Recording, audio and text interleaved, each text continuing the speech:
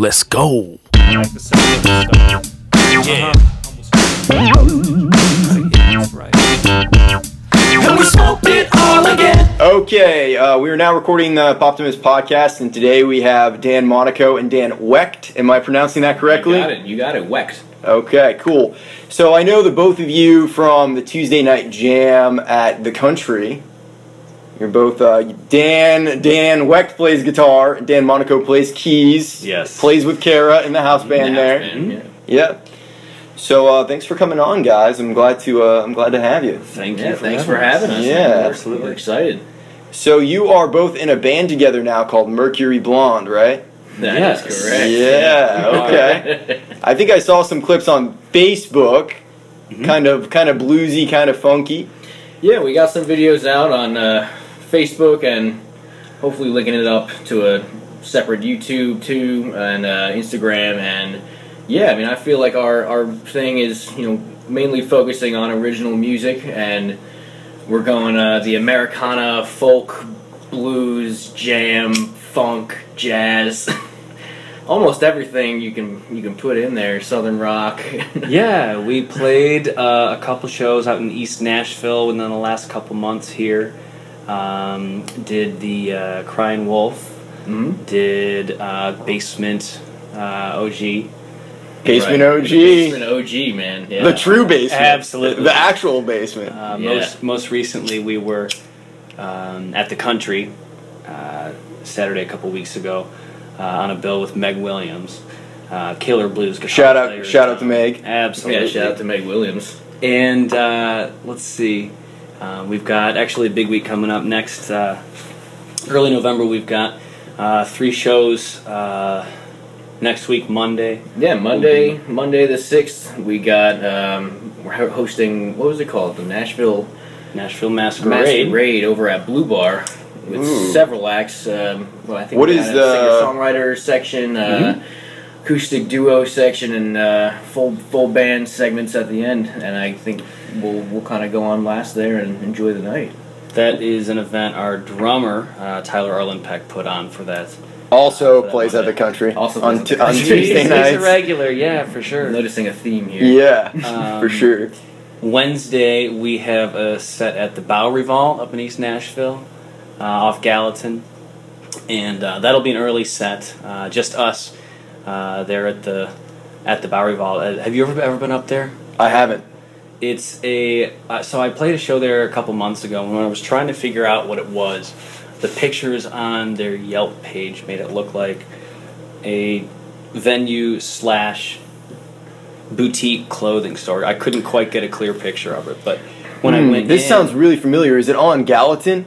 it is on Gallatin. And it's in the back of like a store, right? right, just up near Trinity. I have heard of this place. I know it. Walked in the place, and it sure enough had a stage with 2 levels of just boots for sale and clothes just all over the place. And I mean, not all over the place in a bad way. It's pretty well organized, I'd say. But Vero and Emily, the two people who own the place and run it, it's their passion project, as Vero explained to me. And sure enough, the place is a boutique clothing store / venue. So. And our drummer Tyler and our main singer Zach both got clothes there, so they both bought their work. And Zach got this awesome corduroy, it was like maroon corduroy jacket. Oh yeah, like a smoker. I mean, smoking man, jacket, it's like great. Hugh Hefner style. Yeah, I mean, he wears it everywhere. I mean, it's cool looking for sure. And Tyler got, I think, basically a full suit. His outfit, Yeah, He's vest under, vest button down shirt, pants to match, and he's looking fly in that. But they up there at the Bowery Vault, they dress a lot. They outfit a lot of bands, a lot of artists. That's kind of like when you walk into the place, they have pictures of all kinds of musicians, artists, bands from throughout the years, photos that but when you look at them, you don't think about that suit that Chuck Berry is wearing, or that vest and bell bottoms that Robert Plant's wearing. It's but when these pictures are all together on the wall in this way, it's you start to think about those sorts of things. So it's the presentation of the place is pretty cool. Friday, then, we will be at Tennessee Brew Works on a bill with Adam Corbin, who will be headlining, and then First World Collective will be putting on a show. Some of those guys are doing some pretty neat things around town. Zach Sarapa's in our band too. He got us that gig. He's also the music booking agent for Tennessee Brew Works, so that helps a little bit. Yeah, for sure. I think that's how I met him. Is he the bass player? He is the lead singer. Okay. Lead singer, rhythm guitar, some leads too. We've got string instrument aficionado Clint Hartzell, who's picking up a bass and picking at that for us on the low end with that band. But yeah, Zach's the front man playing guitar and singing. Yeah, it's his guitar in that first gig, the Crying Wolf. How we have the name. That's true. We didn't have a name for the first few weeks of collaboration. Going off of fashion. Yeah, we're just very cool. having a good time. Getting together, jamming a few times a week, and we get this first gig at the Crying Wolf, which was I loved that place. It was really cool. And we're like, oh, we don't have a name. It was a great gig, but didn't like three of you guys get booted or towed or something? Yeah. Wait. We'll get to that in a second. So the name Mercury Blonde. Right before we played that gig, Zach got a new to him guitar, an old vintage harmony guitar from Fanny's House of Music, and we were just kind of spitballing names, like just saying random words like you always do, and see if something sticks. And he said the color of his guitar. I'm like, wait, say that again, and. Important to note that Tyler, Zach, and I all work together at a screen printing shop, so we have time to hang out and do that. And he said Mercury Blonde. I'm like, that's at least that for sounds one like a night, great. We'll see if it sticks, and a good jam band name. It did, yeah. So we kind of got lucky on that one because that was like 3 hours before the gig. Perfect. It all worked out. But yeah, back to what he was saying. Yeah, afterwards we were not happy. It was a great gig, and then getting out. Boots on cars. Or something. We parked right next to it, which I guess was. I'm not entirely sure. I don't live in East Nashville, but if I'm remembering right, I mean it's kind of right next to the basement area. But I think that parking lot we parked in was the library, if I'm remembering right. And obviously, we see those signs like, oh, parking for library only. Beware towing at owner's expense. We're like, that won't happen. We were wrong. We come out and there's this guy in this jank pickup truck that's beat to hell, like big beer belly, just waiting for us, parked behind our cars so that we couldn't get out, and all three of our cars had boots on them. And man, so any money we made that's went real straight to shady business. Tow trucks. He gave me his ticket. I mean, I got all his info. I got his employee number, his supervisor's name. What company he works for. I took pictures of his license plates and his car. Just to make sure. And I, upon looking it up the next day, it was legit. So of course I submitted a complaint for him being, kind of a weird guy and very unprofessional in a really beat up truck behind us trying to block us in, but nothing came of that. So he tried to block you guys in the parking lot so you couldn't leave? Yeah, he blocked us in, because we could only back out the way that we were parked, and he parked behind us horizontally to our perpendicular cars, but we still had boots, so it's not like we could move them anyway. But he just wanted to make extra sure. Oh, yeah. That was a power move, is what that was. That's all that was a power move. He was chilling there all smug, arms crossed, and, probably exactly like out of a movie, like you would imagine it to be. The highlight of that guy's day, and unfortunately, he. That's why I was trying to knock him down a few notches, be like, hey, all right, what's your number? What company do you work for? I'm taking pictures of his car, make sure it's legit. But unfortunately, it was. But it all ended up working out. Yeah, it ended up working out. We loved the Crying Wolf. It was a great place, great venue, great sound, and we'd hope to be back. We'd definitely love to play there again. And because of that, we met some people and got some connections elsewhere where more opportunities to play.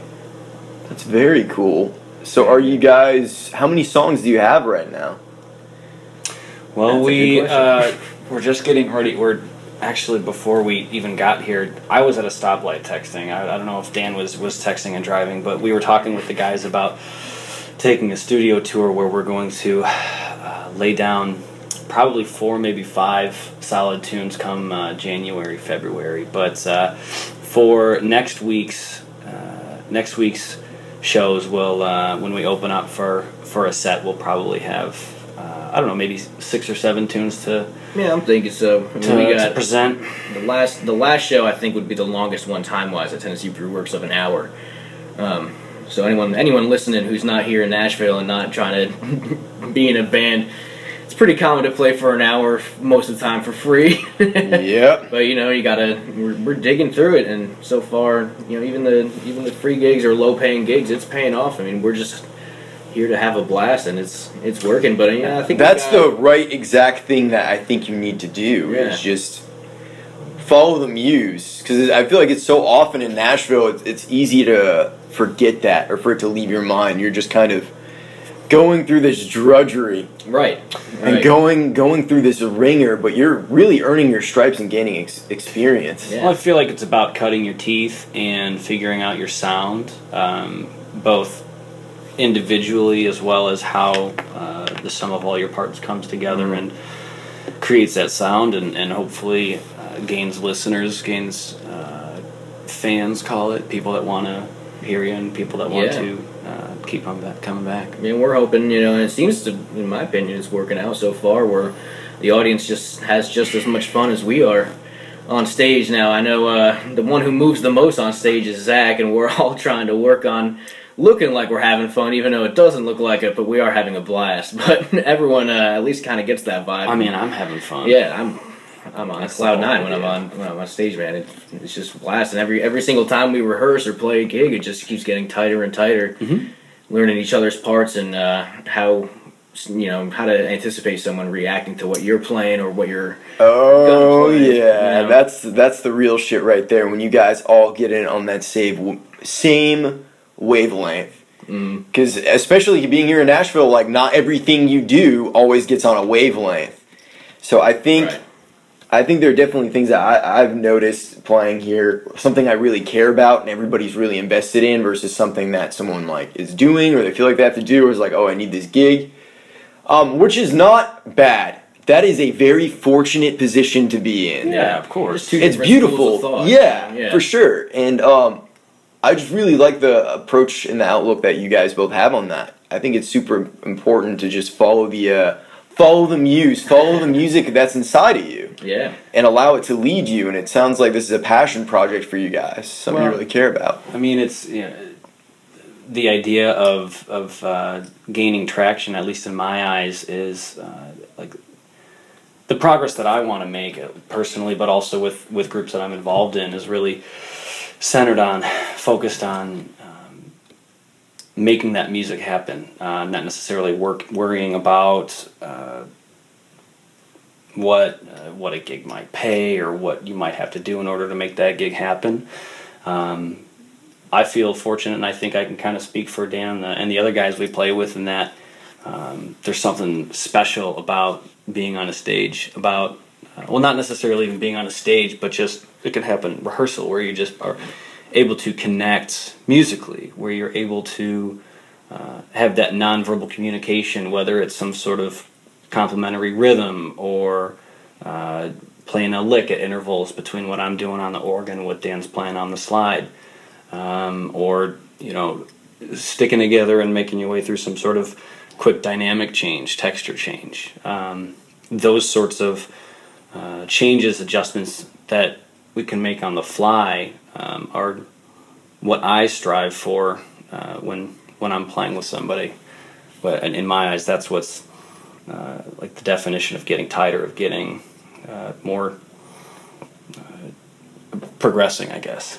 And even that, 99% of our songs are all collaborations, really. I mean, we bring in a lick or a lyric, or Zach will bring in, a few chords and, maybe full lyrics or not, but, we'll have someone, if they have their idea, play it in front of everyone just to get it out there, and then we'll kind of be like, okay, well, what if we played, this chord here and kind of made this a section, and in between the vocal lines have some kind of complementary either rhythm or melodic answer to it. And that's really like that's really all the songs that that we have, is everyone's kind of chipping into it, which is cool. There's no ego.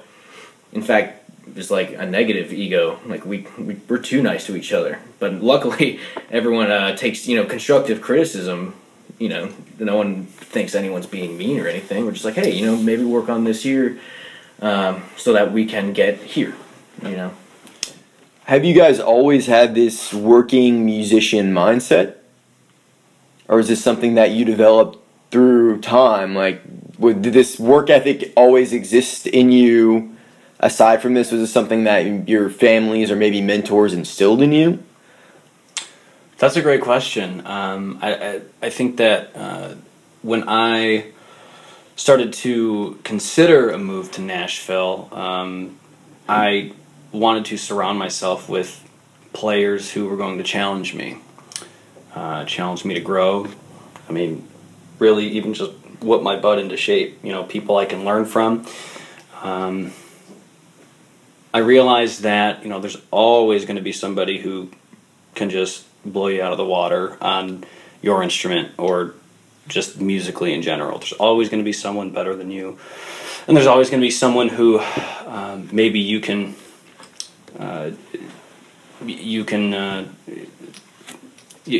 have different skills as them. And I found, I guess, with part of what's helped me develop my working musician mindset is developing a willingness to just have a conversation with somebody that I see after they get off a stage or after I hear them play a lick that really piqued my interest. In the past, like up in Chicago where I'm from, if I was ever on a bill with a band or seeing a show where there's a piano player, keyboard player, there were times where while I'm watching their show, I'm listening and I'm thinking, like, how do I stack up against this person? I'm like, oh, what did they do there? I didn't like that. I can do better. But then I realized when coming here, it's not so much about where do you stack up, but what can I learn from this person? How am I different from this person? Because there's always things every day that you plug in or sit down at your instrument. There's always something to be learned. Always a way in which I feel I can improve, and I try and keep that mindset. Yeah. What do you think, Dan? Yeah, I agree. I mean, I think it just kind of randomly happened for me. I mean, I'm from Jersey. My parents have always, East Coast represent. Yeah, exactly. Oh, wait, that's another thing. Everyone from Mercury Blonde is a Northerner. That's right. No one's in the South. I mean, I'm from New Jersey. You and Tyler are from Chicago. Zach's from the Boston area, and Clint is way up there from Maine. That's where I'm from. I'm yeah? from Maine. Yeah. I cannot very tell cool. you I haven't what town he was from, but I haven't met him, but Mainers. There's only like 1 million of us in the state. Yeah. So it's rare to see someone in the wild. It's like a unicorn. Yeah, it's like wild. Mainers abroad. I feel like every time I see one from Maine, we're always like, we're outside of Maine right now. Right, yeah, there's less trees. Yeah, but and that too. I mean, I've met people. I met this one extremely talented saxophone player, Brian Cornish, who nicest guy, and turns out he's from a town in New Jersey who was my high school's rival high school. Okay. It's weird. Like, I moved here and the world gets smaller and smaller. I'm thinking it's getting bigger, but it's strange. But so I'm from New Jersey. My parents were always hard working. My dad's a great salesman, and my mom's a teacher. So is my sister and her husband. And really, the first band I was like really in was this one band called One Southeast in Pittsburgh, where I was the youngest guy by 25 years. Oh yeah, that'll do it. It was me and 3 other guys, and they were just, I'm not going to name any names. They were just, party hard. I had a great time to sum it all up, but it was more of a cover band, bars. I mean, good money for sure. But then when my roommate, who I graduated Duquesne University with, came here to intern for Southern Ground Studio, Zach Brown's studio.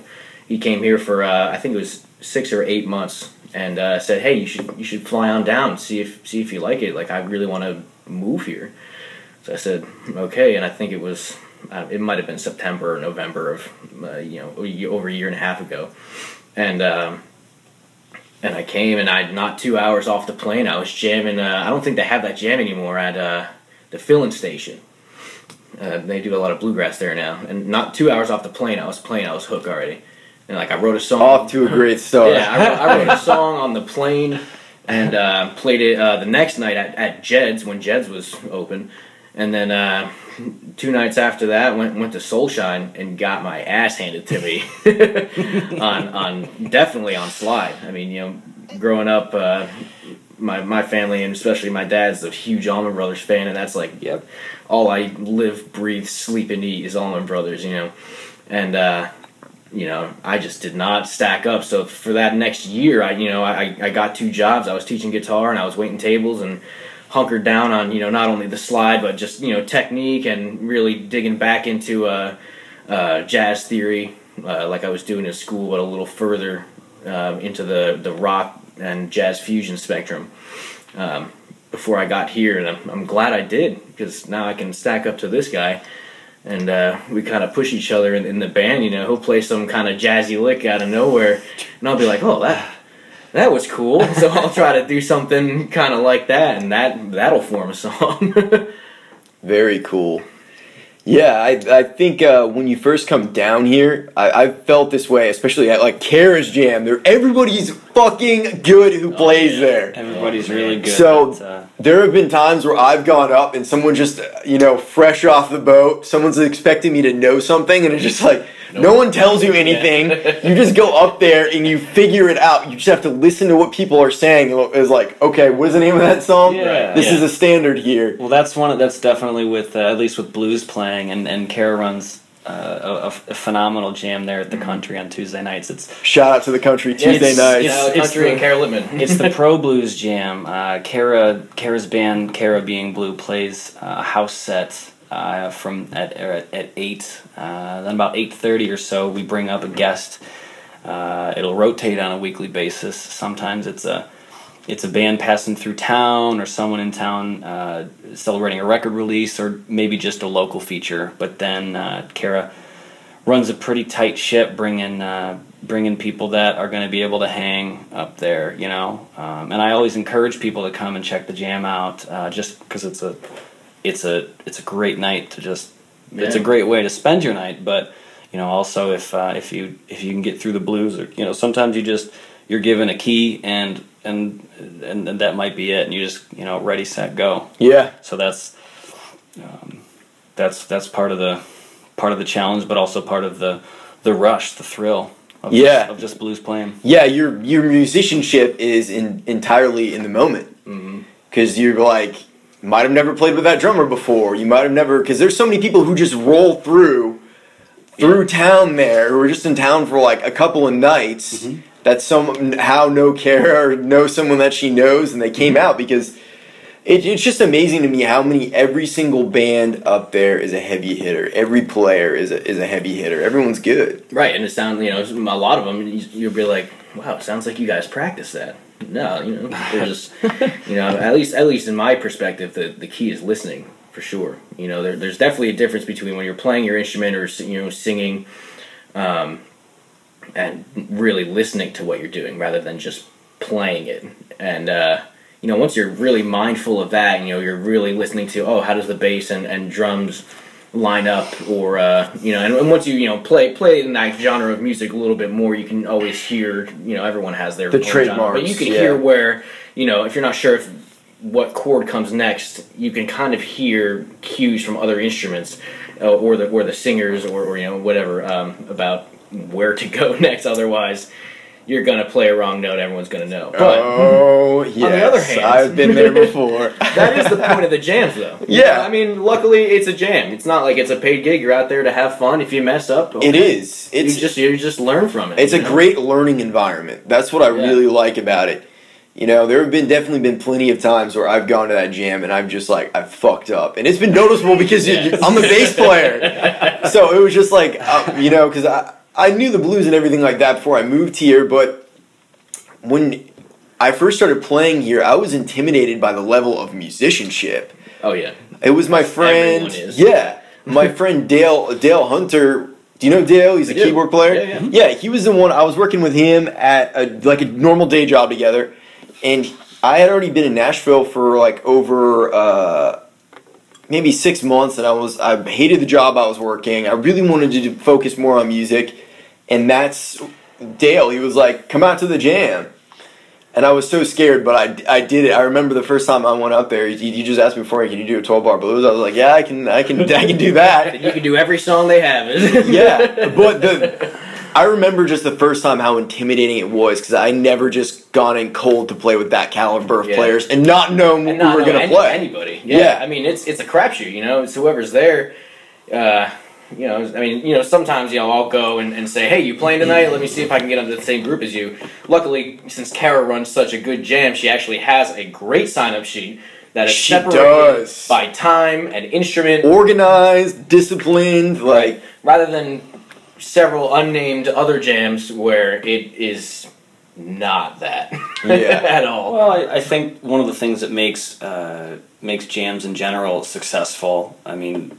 Yes, Kara's jam, but also others jams that may or may not have the list is the character, the camaraderie that it builds. Right.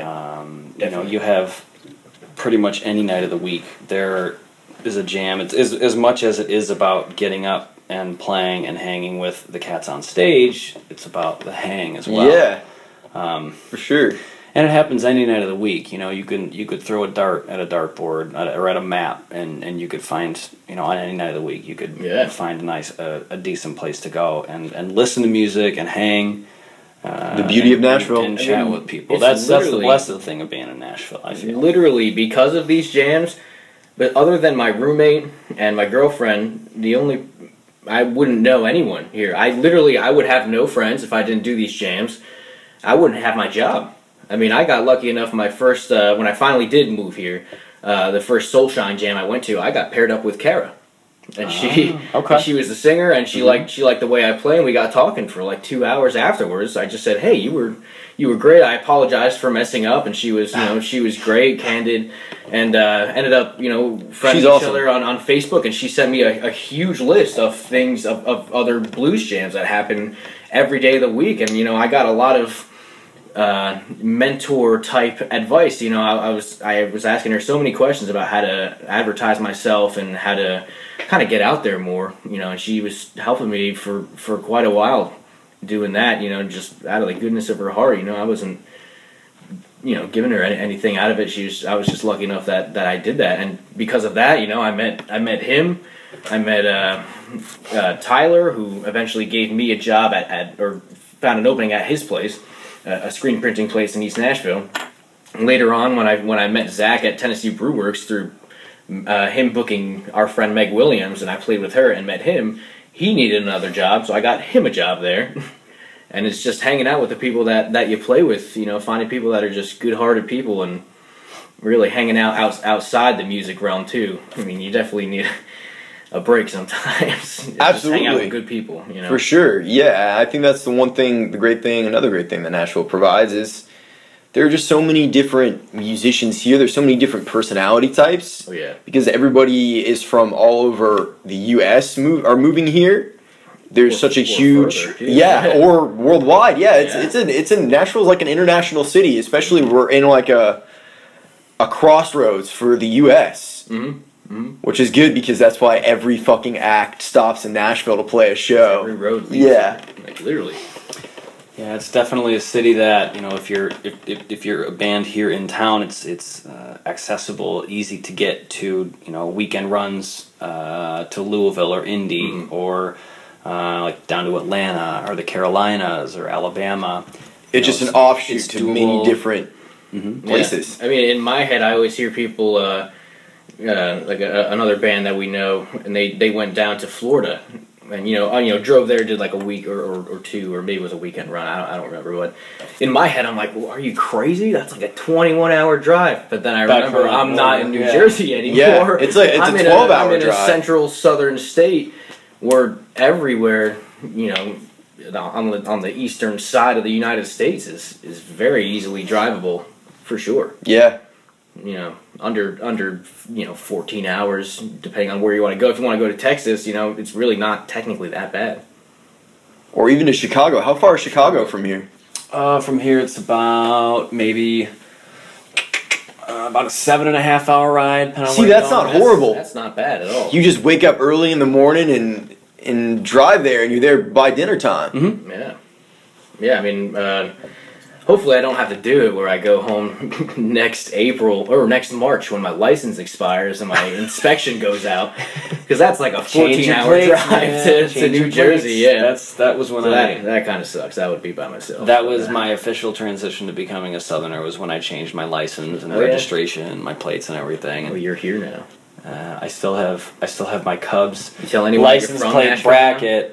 No, I'm still from Chicago. Most people I talk to here, when they hear me talk for a little bit, they're like, "No, you're not from here." But then when the shoe's on the other foot and I go back up home, like I'll drop a y'all or something just off the cuff, and they'll say, "Hey, you've been spending time in the South for a little while." We don't do that here. it's just easy, man. People talk. That's how people. Yeah, talk. I mean that's another thing. It's kind of like traveling in general. Like if you're flying somewhere, but especially in Nashville as a musician, the most common question you get asked is, "Where are you from?" Because if you meet someone that doesn't have even a slight Southern drawl, they're not from here. And if you do meet someone that's actually from Nashville, it's like a unicorn. Yeah, it's a rarity. I've met like 4 people who are from here. Anywhere else, like we were saying before, New Jersey, New York, Illinois, Maine. Yeah. Yeah, it's really something how this is kind of reminds me of the energy. I lived out in Colorado for a year, and this reminds me of the same kind of transit, like a place that's in transition. The energy of the city. I lived in Boulder, but still throughout all of Colorado, there's definitely like this thing of like we're just growing, just growing. So that's pretty cool. And I definitely see that in a similar way in Nashville. Nashville's a pretty young place.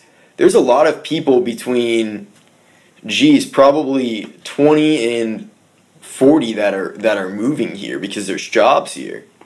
Yeah, and even just in the music world, hanging out with. I mean, that's not like a big deal if you're. Like I had this friend of mine fix my guitar a few months back. I think he's in his 50s, but there's no mental age gap. Everyone's here for the same reasons. If you're nice, I'll be nice to you. Yeah, Southern kind of a mutual respect type is thing. definitely a thing. Yeah, I mean, and everyone kind of learns that or comes here, luckily from anywhere else, but already has that mindset. Luckily. Yeah, and you meet a lot of great people. Yeah, I feel like Nashville does have this thing where it's like, well, I'm gonna adopt you. Yeah. I feel like Maine will always be my home, but Nashville I feel like definitely has adopted me. I feel very welcomed here. Like any of the people that are actually from here are welcoming of all the growth and change. They like it. They want everybody to come in. I haven't heard too many people complaining about. No, not at all.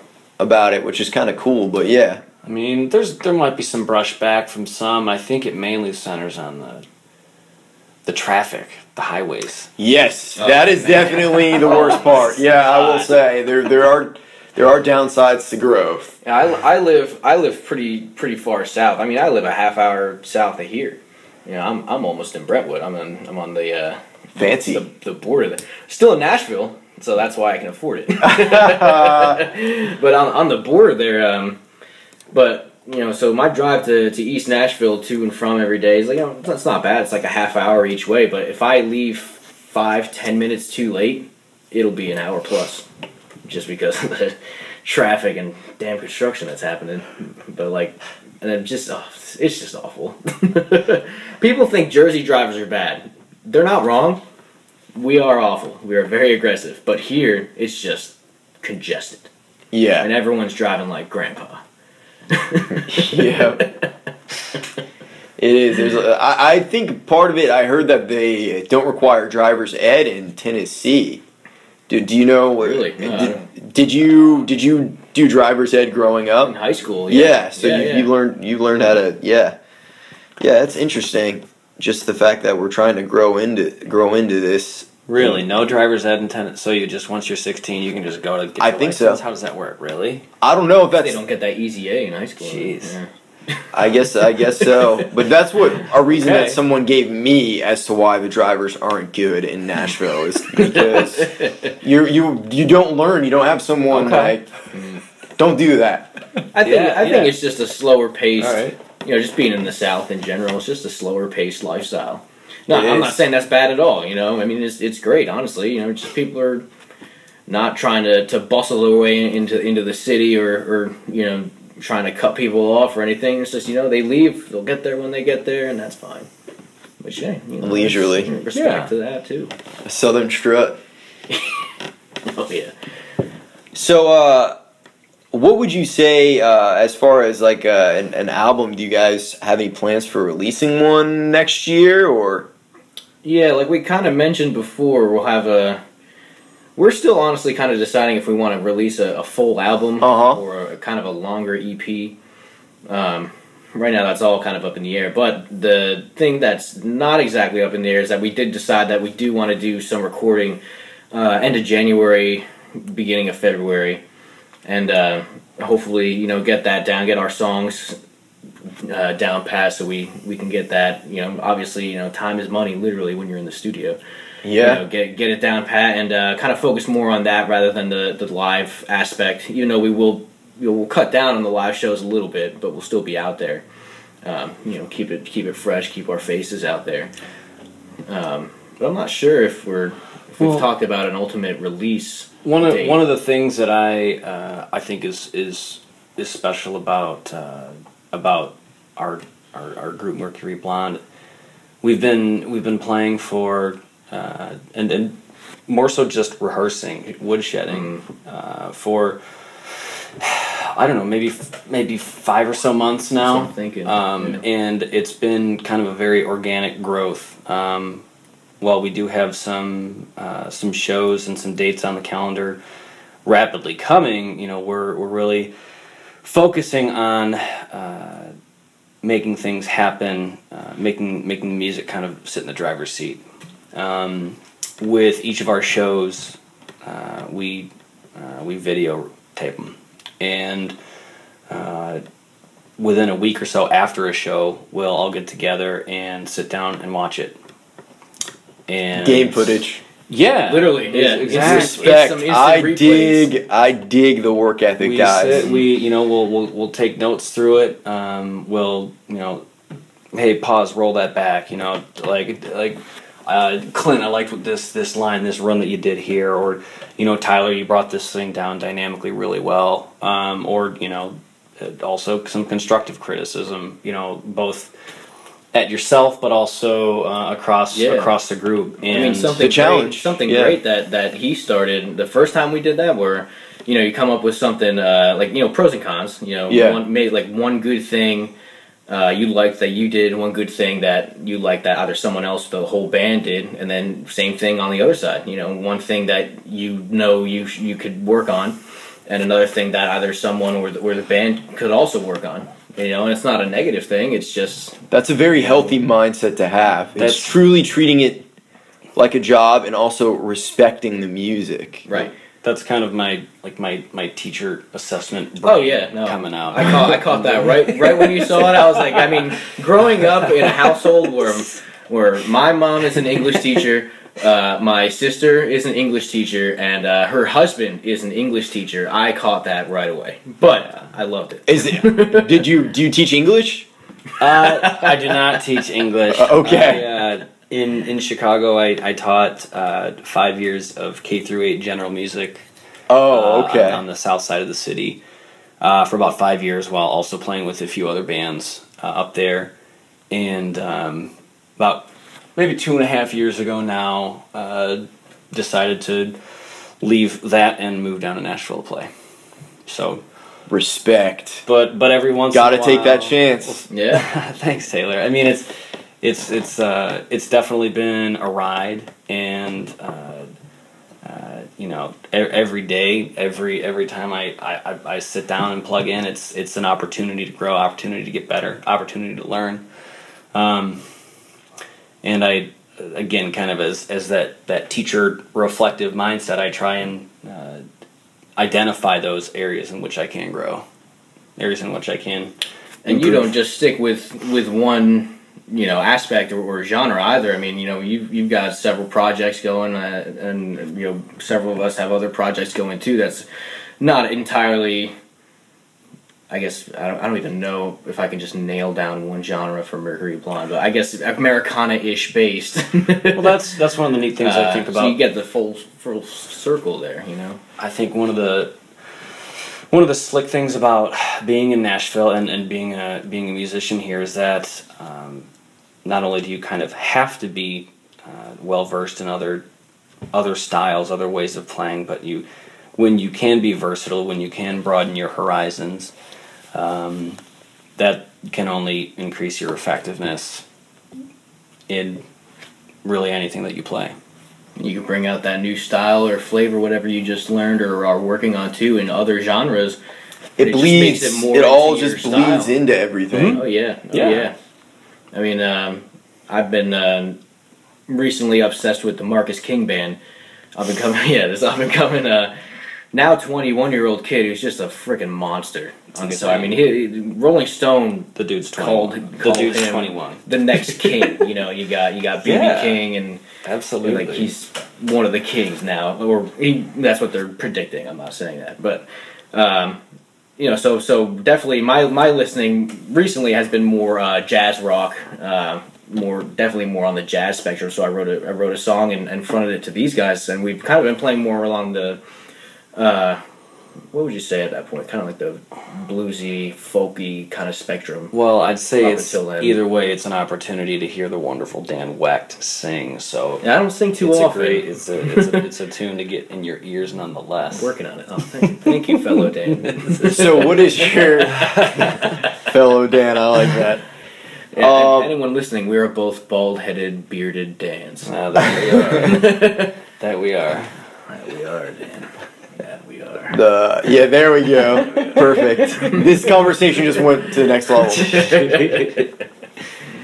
So, who do you like for kind of the jazz rock fusion thing? Who are some of the people you're listening to now that you feel that you have an influence? I mean, what I like to listen to and what I play usually are two different things, which I figured out that I needed to do that in college, because going into college, at least for guitar, it's like, jazz or classical, pick one. Unless you go to Berkeley, you can do whatever the hell you want. But, so I did jazz because I know blues is, more along the jazz line. And, going in, I thought it was cooler anyway.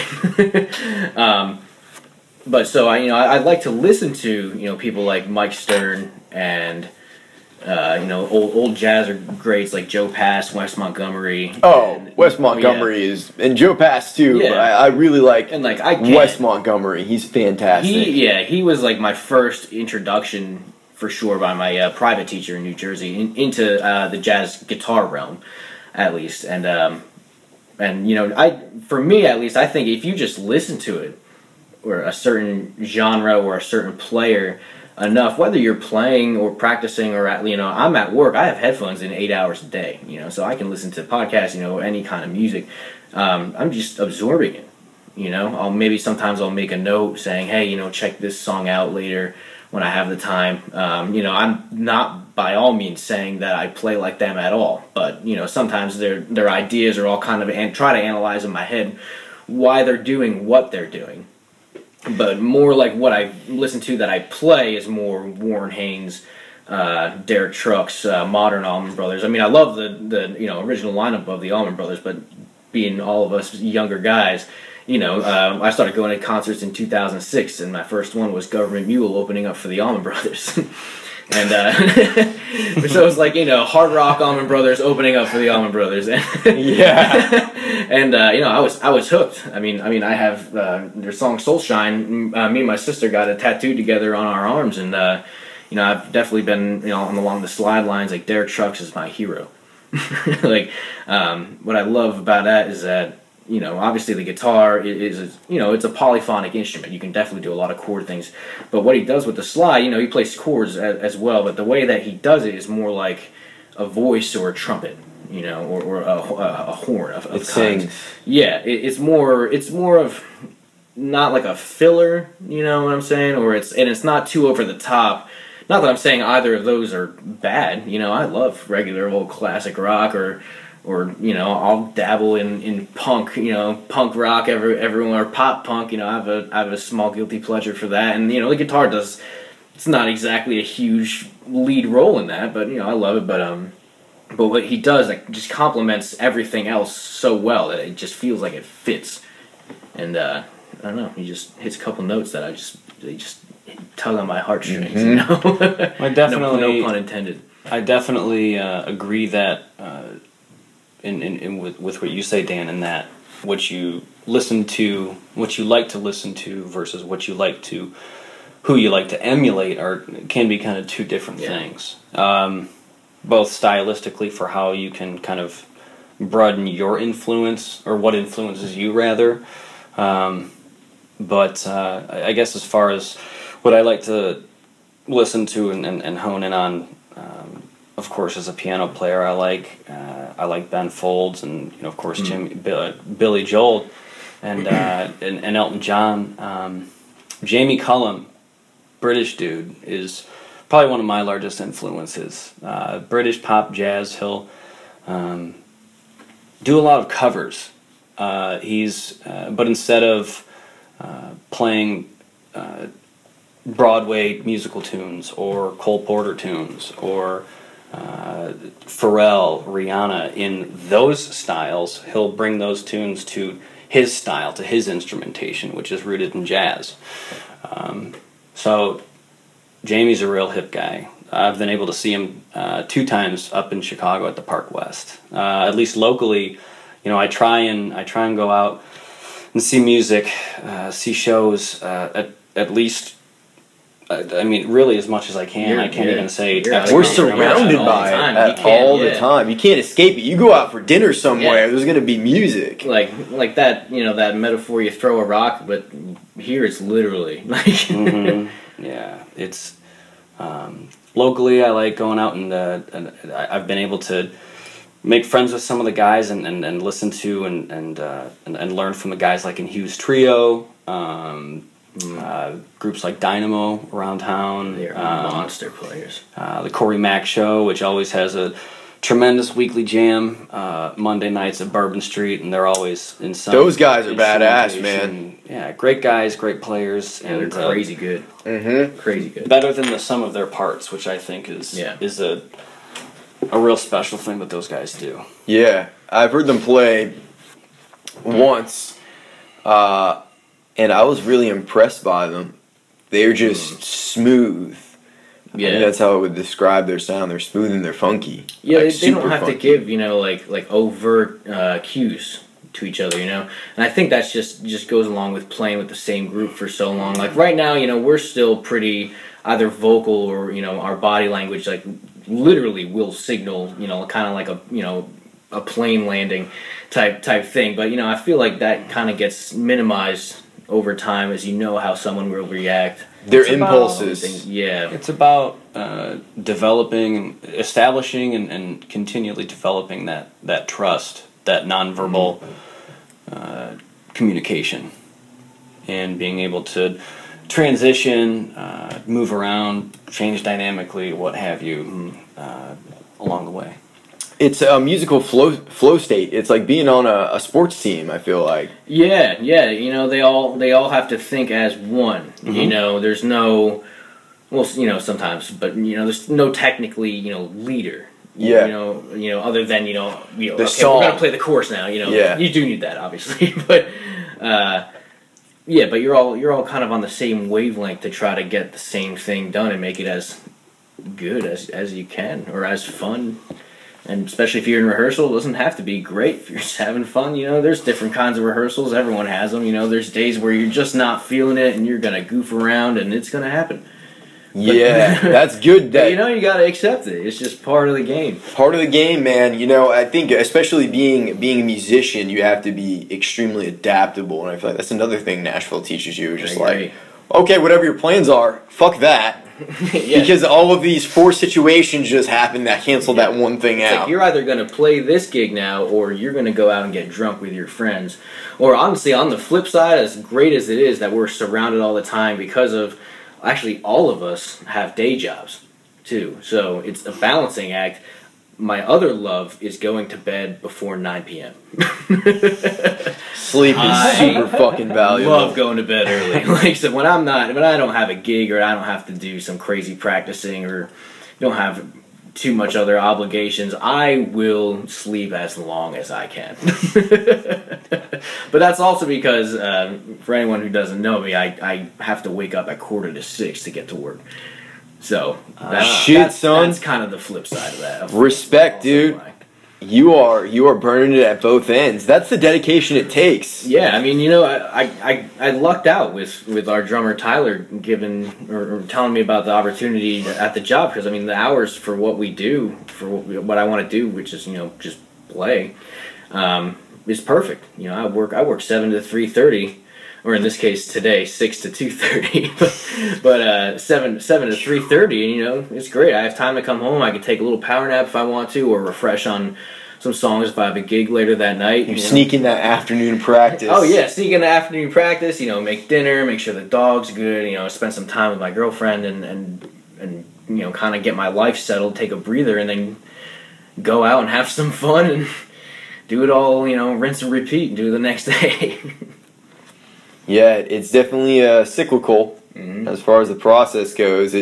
I work 2 jobs right now. Yeah. I work for a property management company, and then at night I do the Bridgestone thing. And then when I'm not doing one of those 2 things, I'm either playing bass, writing, producing, or doing the podcast. Or doing this. Yeah, doing this. So it's Nashville has really taught me. Which this is how to balance on Monday right now. Yeah. Yeah, I had a free night, so I'm going to record an episode. Yeah. But it's all about balancing the time and knowing where it needs to fit. I think the struggle for me, and tell me what you guys think about this, is knowing how to effectively practice sometimes with the time I have. Because I'm thinking, I need to do this, I need to do that, I need to do this, I need to do that. And it always takes a minute to really just have to be like, okay, this is what I need to work on today. This is the only thing I need to work on. I have 20 minutes to do this, and I'm going to get it done within that time. Yeah. So I feel it's all about how you want to budget your time, but how the things you want to fill your time with. You know, I guess since coming here, I've been able to. I've been fortunate enough to have met a lot of incredible people, and had some pretty awesome experiences. Working in a couple different ways. Each day is different, and many times it can be a challenge to budget that time to practice or to work whatever tune, whatever thing up that you need to, whether it's for a gig or for some sort of session or getting ready to go on the road, whatever the case may be.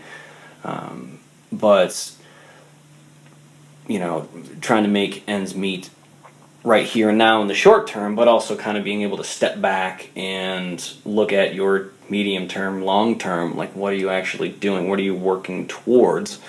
And what do you need to fill? What do you need to accomplish in 2 weeks so that you're set up for 4 weeks from now? What do you need to accomplish in the next 2 hours so that you can, in the next week, be set up for whatever it is you want? So, yep, exactly.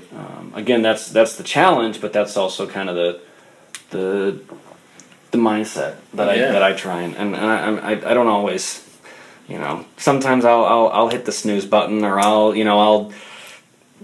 maybe slack a little bit here and there, but it's about it's impossible to be 100% all the time. Man. You know, you got to give your mind. You got to try. I mean, whether it's a break of literally doing nothing, but a break for me is I'll pick up the guitar to practice, and I mean everyone, no matter what instrument, what if you sing anything, everyone falls into it where you're playing just the stuff that you love. You're playing these the select few licks, or your home bass licks, or you love playing over a certain chord progression, or you love a certain not a certain couple, but several songs, whatever song that's in your head that day. But then you gotta hunker down. You're like, okay, I really gotta learn this song, or else I will look like a fool.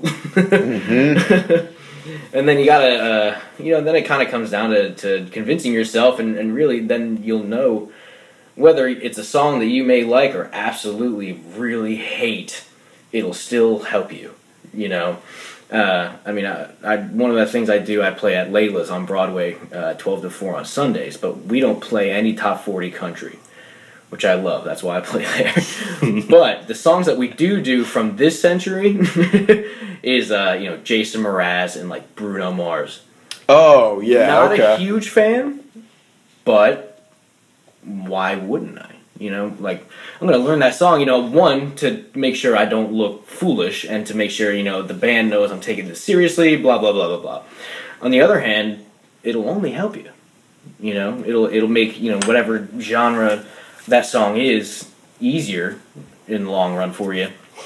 And it'll help you just, one, chart out tunes that you don't know in general. The more you do it, the better you get at it. Yeah, for sure. What Bruno Mars songs have you been doing? Treasure and Funky as fuck. Locked Out of Heaven were those two. Yeah, and plus it's funky. So if you can find something small that you're like, okay, yeah, I can do this. Yeah, then it's worth it for sure. when I was back in Maine, I had this band called King Jr. and it was with this all these people that I went to at this music school, which was just like we took private lessons with this teacher growing up and everything. So we were all there. We always played together, on and off throughout the years, and. We did both those songs, and we did a lot of like the top 40 radio songs from like 2011, from 2014 through various periods. I was a teacher at the school, so we would learn all these top 40 tunes, and you can really take a lot of liberties with stuff that's heavily computerized. Oh yeah, because you're not going to be able to make it sound, because even though as much as I like the Bruno Mars song, like both those songs, they are a little bit clean, tight, perfect sounding. Exactly. Like there's I think the negative thing about music today is the quality of not capturing the air in the room. Everything's just so tight, sucked in, which is okay. I do like some of that sound. Like Mark Ronson, I think he did Locked Out of Heaven, and I like his production sound a lot. But yeah, I think you can really gain your musicianship, especially if you're playing that much. With tunes like that. That's very cool, man. And then what people love, whether in the band or in the audience, whether they're on the Broadway strip, the tourist area, or at a complete musicians only place, like what you were saying with your piano influences, how they'll bring it, their any covers or anything into their own spectrum of music. Even if you do like a little tweak here and there of a song that everyone knows, it's just enough to turn the ear again at a song they've already heard 3,000 times, and it makes it new again. Yeah, which is awesome. It's a great feeling. Yeah, it's like people. I have been down to Broadway a few times. I don't really like going down there. I haven't played down there, but usually it's just everyone's really fucking wasted. Oh yeah. Which is fun if you're playing. Don't get me wrong. If you're impressive, because it's not cheap to get wasted on Broadway. No, it's not. It's like $14 for 2 beers. For like a PBR bottle. Yeah. Bottom of the shelf. But yeah, the musicians who play down there, it's that working musician, like just like rinse, slather, like repeat, like. Yeah. So, yeah, that's another interesting aspect that I feel of just constantly playing music like that. For sure, man. So, where can people find you guys? Like, what are your individual Instagrams, Twitters? Yeah. The place to see you play. I guess starting off, we all have Facebooks. Just Dan Wecht is my personal one. Last name spelled W-E-C-H-T. Also the same thing, just www.danwecht.com. Oh yeah, plug that shit. My own Plug personal, it. Plug it. Yeah, I am totally plugging myself. Yeah. Got my own, got my own website. I keep my schedule updated constantly. Gallery, media, anything from sound clips to YouTube videos, and currently in the works constructing a Mercury Blonde page to at least be on there for now until we can get our own domain. For Mercury, and same thing on Instagram. It's Dan_Wecht_guitarist.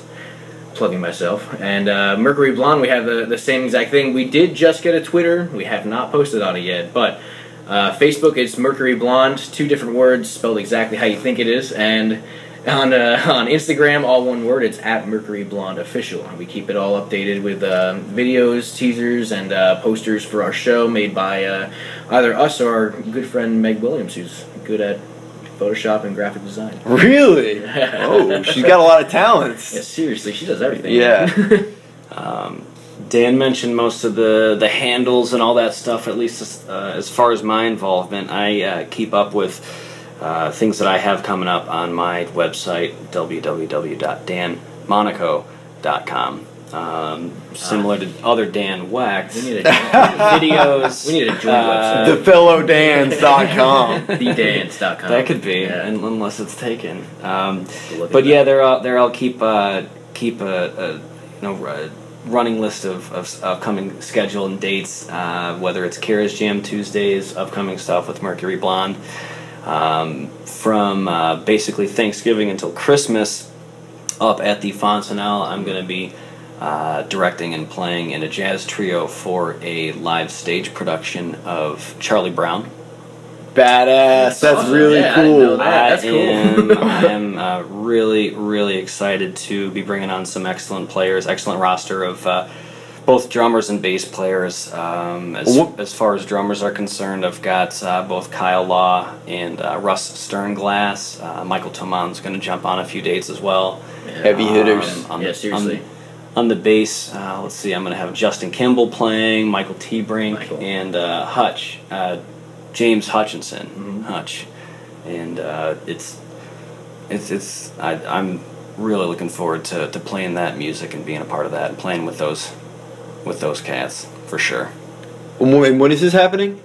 That will run essentially every weekend from Thanksgiving until Christmas. Congratulations. That's beautiful, Yeah, dude. man, That's really cool, man. We haven't done anything yet, but Hey. thanks, man. It's on the books. So. Yeah, that's a huge victory in itself. Well, thanks. Seriously. I'm really looking forward to it, and I hope that we can do the music justice by putting it on and by playing it.